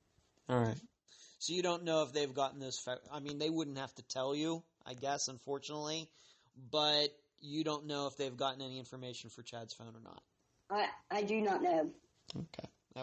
I think that would be a huge piece of information regarding, because, I learned recently, for example, I went to Canada back in September, and there was a time, and I have T-Mobile, where my phone would not work in Canada, or if it did, I'd have to pay some outrageous, cost per minute. Whereas I just went there in September and could use my phone just like I was using it in the United States.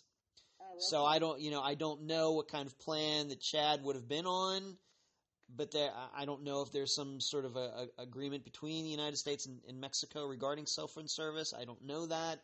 I'm sure it depends on company and plan and everything else, but either way, I would think that you'd still be able to get information on his phone to see, once again, where the phone was, who was he or she texting, who he or she was contacting.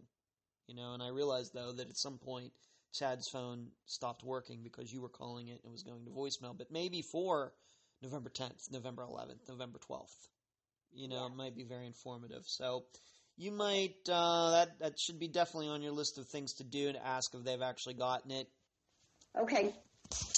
I think that's fairly important. Now, I want to say something else. Being that I haven't gotten to talk to anybody in Chad's family, I want to make clear to all the listeners, there is nothing in this case that would ever lead me to believe that Chad did something to Tammy. Zero. I am inclined to believe that they both disappeared together. They may be vacationing in Mexico and just starting a new life. It very well may be. But on the other hand, if it was something foul play, I'm inclined to believe that they meant it together. That one did not do something to the other. There is nothing in this case that tells me otherwise. Okay? I realize that, Roxanne, you said some things about him earlier, maybe being possessive, etc.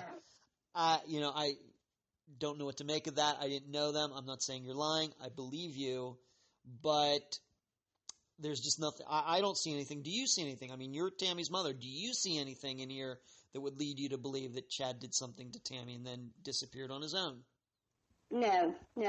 Zero. I don't see any evidence of that. I'm not saying, honestly, that hasn't crossed my mind that, if they are using again, anything could happen. Yes. But no, I don't believe that's what has happened. I don't. Okay. And I agree with you. There's nothing that I see. Now, this is we're going to go back to something we just touched upon for a second, but I think that this, is interesting to me, and it's just maybe something that I mentioned to you, and then you were talking to somebody else who kind of came up with the same thing that I find strange. Is there any proof that they ever went on this cruise from October 28th to November 3rd? To be honest, no. Zero. Because I think the big question for me in our last conversation that we had is I asked you, okay, they went on this cruise. Have you ever seen any pictures from the cruise? Did Tammy ever send you pictures? I mean, everybody does that. Even I did that when I went on a cruise by myself back in November in 2012. But you're telling me that Tammy never posted any pictures on any sort of social media site on the internet, pictures of her and Chad together on a cruise. No, there are no pictures anywhere that I know of. Okay. And to your knowledge, did Chad take any pictures, post any pictures, send any pictures to his family, to your knowledge? No, and I did speak with Eric about that, and there are no pictures with his family members either. Okay. All right. It's that makes me very suspicious, because when the FBI says that the car went across the border many times, well, I start thinking, well, how many times could it have been if they were on a cruise from October 28th to November 3rd? Correct. So, there's that. Okay, I just wanted to get that out there for people to think about. I think it's very strange when people go on vacations and don't take any pictures, it seems, or at least send them to their loved ones. As the listeners can tell, this is very, very difficult, for you, Roxana. Like I said before, in Unfound's world, this case is very new. The average case that I cover is like 20 years old. Yeah. And what I always tell people like you is that my job is to make sure it doesn't become 2 years old or 3 years old, or 4 years old. We want to keep the ages of these cases to an absolute minimum. But what has the last year been like? Oh, the most difficult of my life. I feel like I finally got my daughter back. I felt hopeful. I felt like I didn't have to worry about her anymore. Yeah. I feel guilty. I feel guilty when I eat. I feel guilty when I sleep. Because the only thoughts that go through my head are, has she ate today?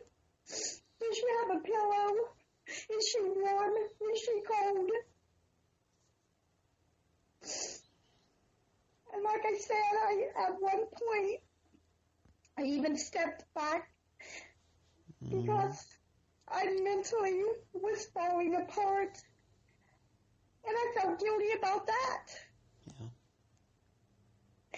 I just want her home.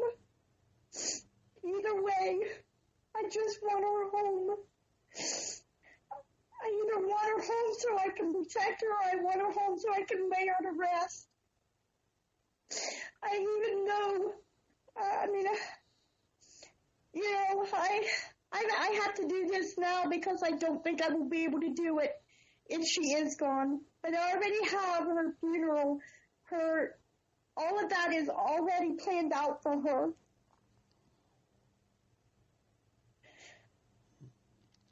And I have to do that because I know if she's gone, I won't be able to do those things when I find that out. But I just need answers. It's not that I need answers. I just need her one way or the other. I feel like I'm stuck in this world where I can't get out. Every day of my life is consumed making phone calls, yelling at people, begging people.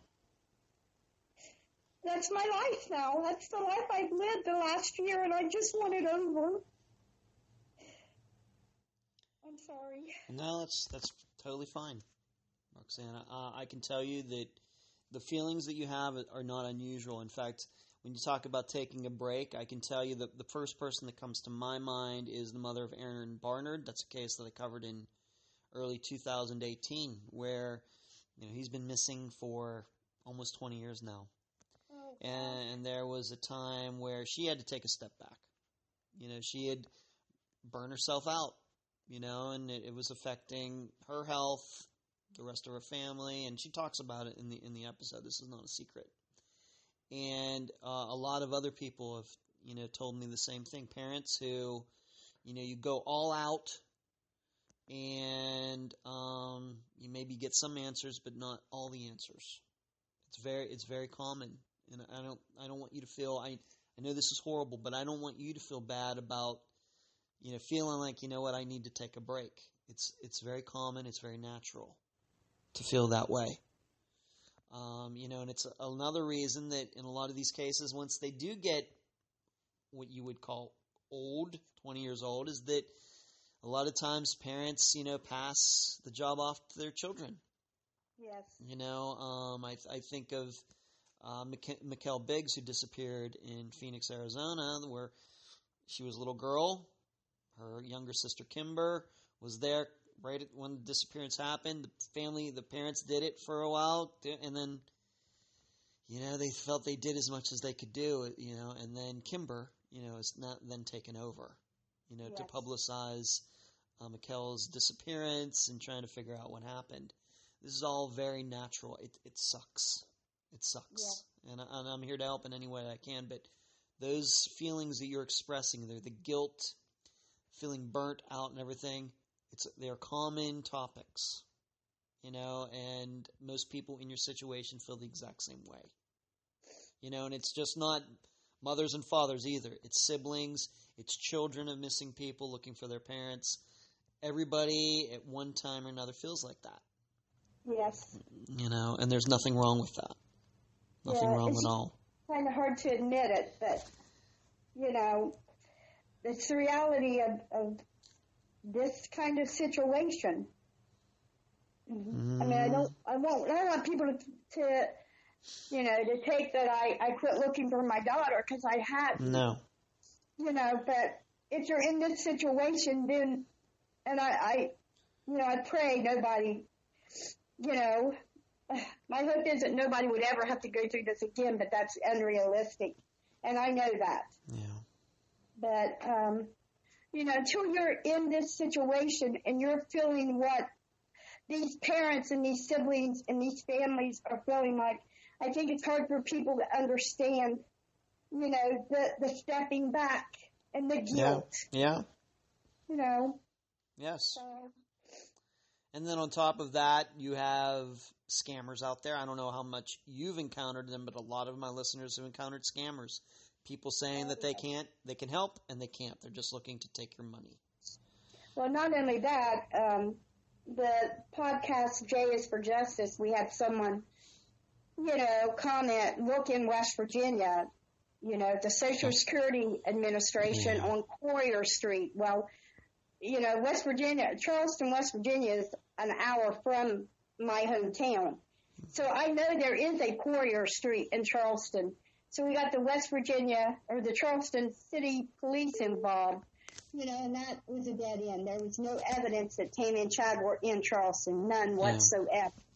You know, a lot of cranks out there, a lot of kooks, a lot of people, you know, love to thrust themselves into these cases and they don't know anything.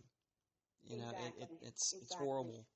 And I try to let my listeners know about it as much as possible. You know, so, and I've done some counseling behind the scenes with some people, even people who haven't been on the program, where they were this close to giving some kook on the internet $5,000. You know, and I'm the guy, I'm the guy that has to come along and tell that person, you know what, I hate to tell you this, but that's a scam. The person does not have your daughter. The person doesn't. I know that sucks, and I know you're maybe going to hate me for a little while for me telling you this, but that's the truth. You know, so, and it sucks, but that's the position sometimes I'm put in, but I have to tell the truth because it was a situation where, you know, this person, I think, had they gone through it, it might have put their own selves in danger. Really, really, really, really bad. So I'm glad the person ended up listening to me. Yes, I am too. Do you have a Facebook page, website, anything like that set up for Tammy and Chad's case? Yes, there is a group page called Bring Tammy and Chad Home. There's also a Facebook page with that same name, Bring Tammy and Chad Home. There's also a GoFundMe page to try and save money for us to hire possibly a private investigator, or to a lot of these searches that we're doing, you have to pay to get the search, what you're searching for, the information.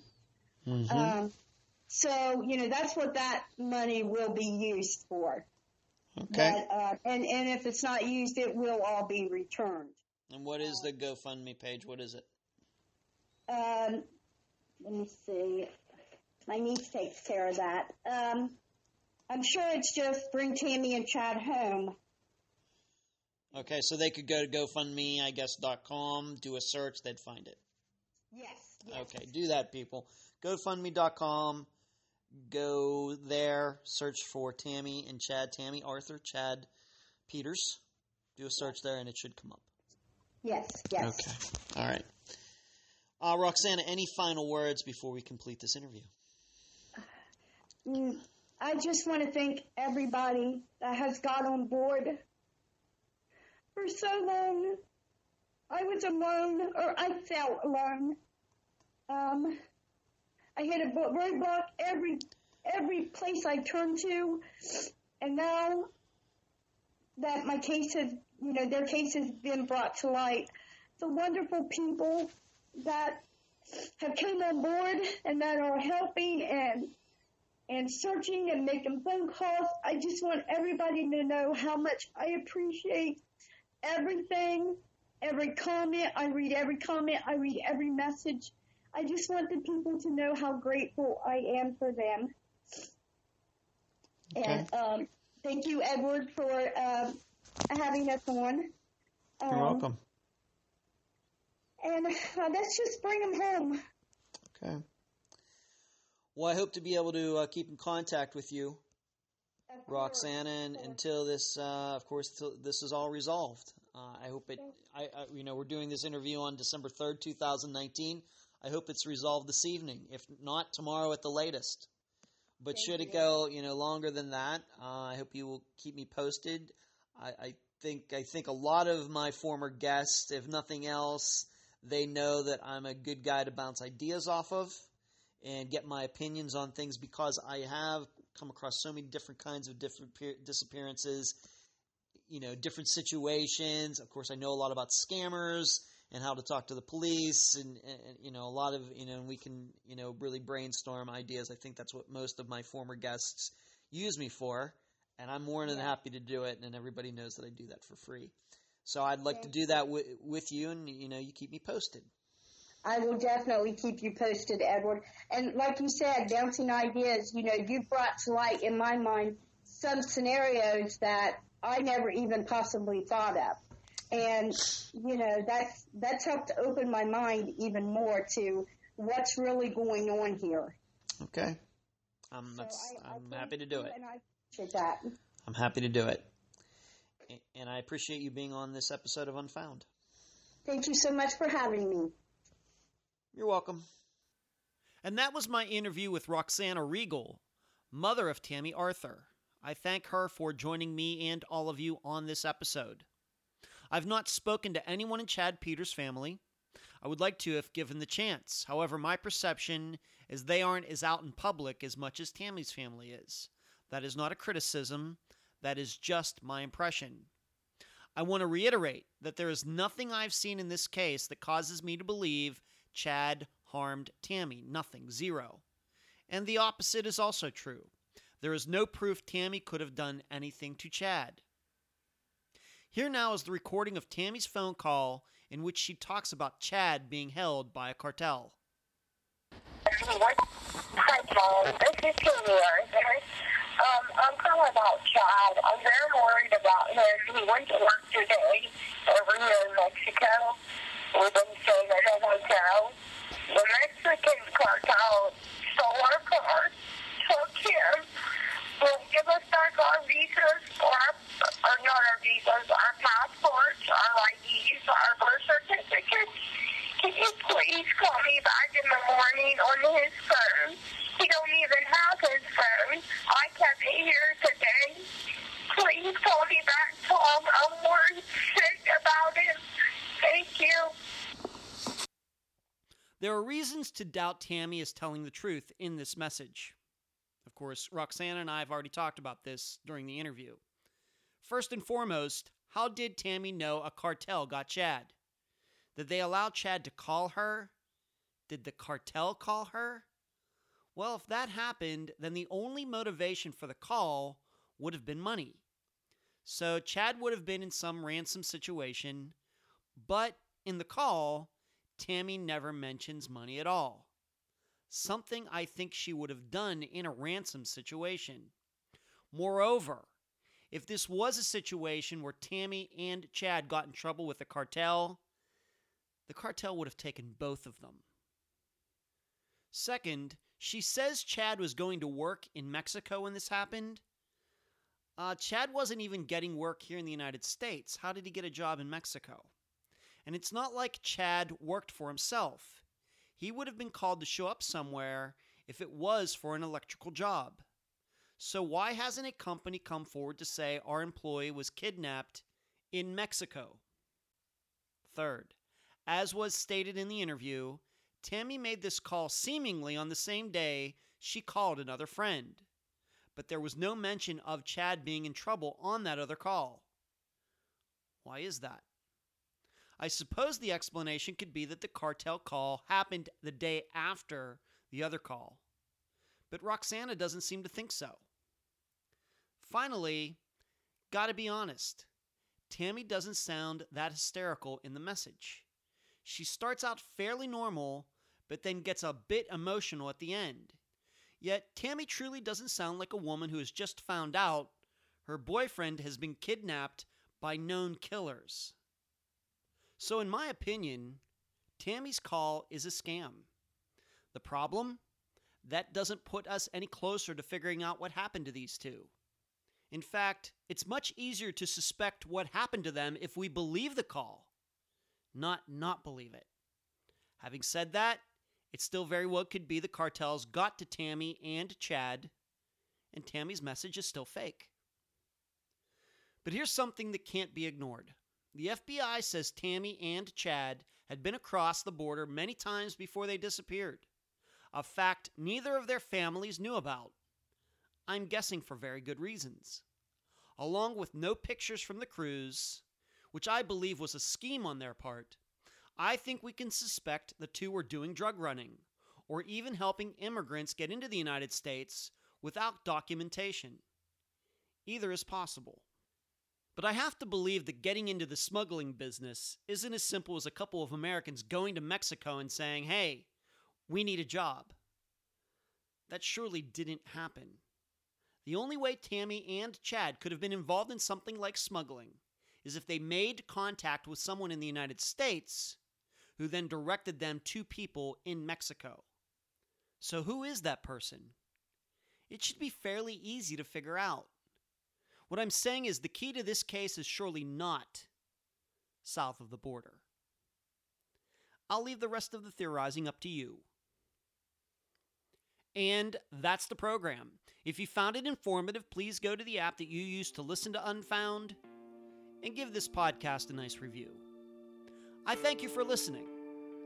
I'm Ed Dentzel, and you've been listening to Unfound.